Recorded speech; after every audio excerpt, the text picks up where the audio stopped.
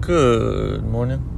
I'm just on my way into work on this sunny Friday. And I just wanted to spend a moment putting some thoughts down for my icebreaker speech at Toastmasters. For those of you who don't know, Toastmasters is a club, a club guided towards improved public speaking through the development of leadership skills. The ability to speak and command a room, the ability to get your message across. Because that's all we are as humans, right?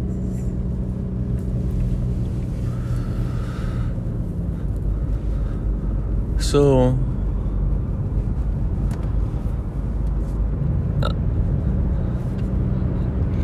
I'm trying to just let this speech come to me more naturally than try and force the right. Because I really like to write more naturally than very try hard or intensive. The intent is to be as present as possible to allow myself to become aware to every thought that pops up, to be able to see what I can craft. Because I don't know the entire speech offhand, and it's untimed, so I have as much time as I want. This guy last week gave his icebreaker speech, and I think he went on for 10, 12, 15 minutes. It's all good. He did get cut off at the end because, it's your first. You don't exactly know how to land. Because the structure of the presentation and the format is almost as important. Because people understand narrative. People understand beginning, middle, end. People like to be told what they're about to be told. They like to be told it, and then they like to be told again what they were just told, just in case. Because even speaking with a crowd of people, you must be incredibly engaging to have people hang on every word. It's very difficult. People zone out. So if you just say things once, or just give the message in one way, then at least a third or half of the people have a good chance of just zoning out and missing it, because they're human too. And if you aren't captivating enough, that's on you. If the person zones out, it's on you. It's not on them. Why should you have any right to their attention? Unless you've earned it. This is the kind of direction I want to go in my speech.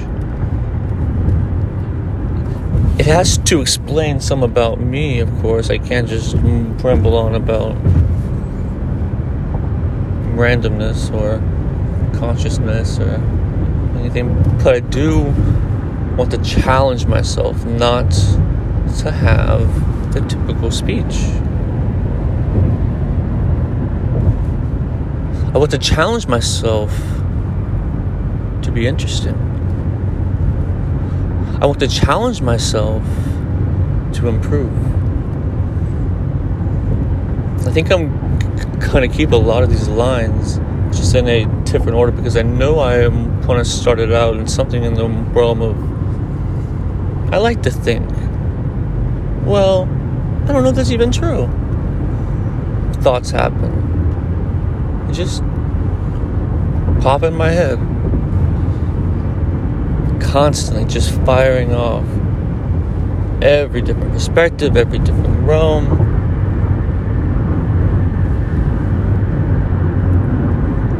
It's an odd building. I had a picture of it to show, but it's a typical like 10 or 12 story glass tower, but it's like concrete curving. It's like concrete mesh on it. That's like wildly curving all over the facade. I mean, it isn't even a mesh. It's not even a screen. It's hopefully the structure, but I don't know. But I want this speech to be more about explaining how I think, and also explaining my stutter. Because walking through the layers and breaking down and truly analyzing these processes, that's why we're all here. What are these steps? What are the habits? Is it my eyes? Is it my hands? Is it my tone? Is it my pace? Is it my projection? Who knows? But we only know through this experiment because we all think in our heads how we want to sound and how we should sound, but once we're right here, can we deliver? This is very important. Because how much time was spent thinking about it, but never doing? How much time was spent when the doing would have taken like 12 seconds? And now you're doing, and now you are truly learning and knowing and growing instead of being in the head. It just makes no sense to me, but perfect sense at the exact same time, because I am the biggest victim of it all. I trap myself. I keep myself in my head at times. I mean, growing up especially, I just spoke less.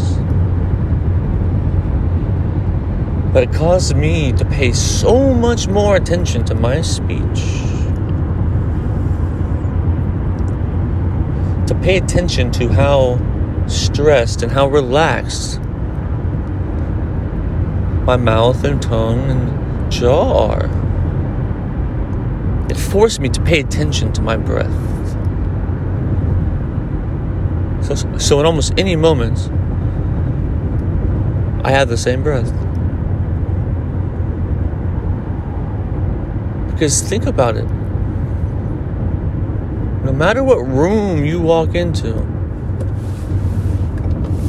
no matter what circumstance it is, what changes your experience? What physiologically changes you completely? It's how you breathe. This is becoming a stronger and stronger field of science and study. It's incredibly interesting.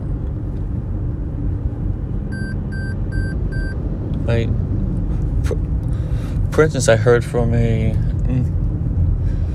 neurobiologist that 2 quick exhales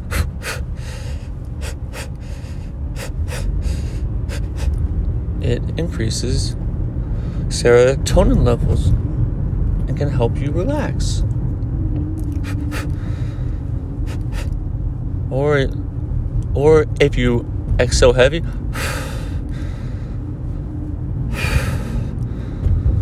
similar to how one breathes right before they fall asleep, this induces melatonin. It's really interesting. I don't know how fine-tuned they have it yet. But all of this is very real. All of this is very, very close. Because what are we as humans?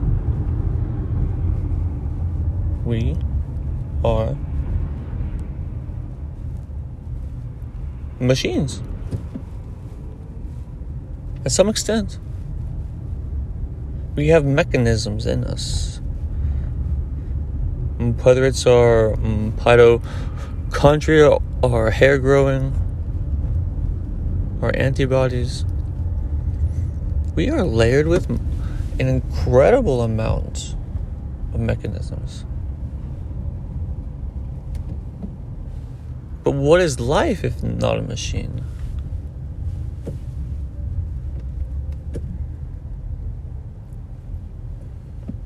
But at the same time, we break down,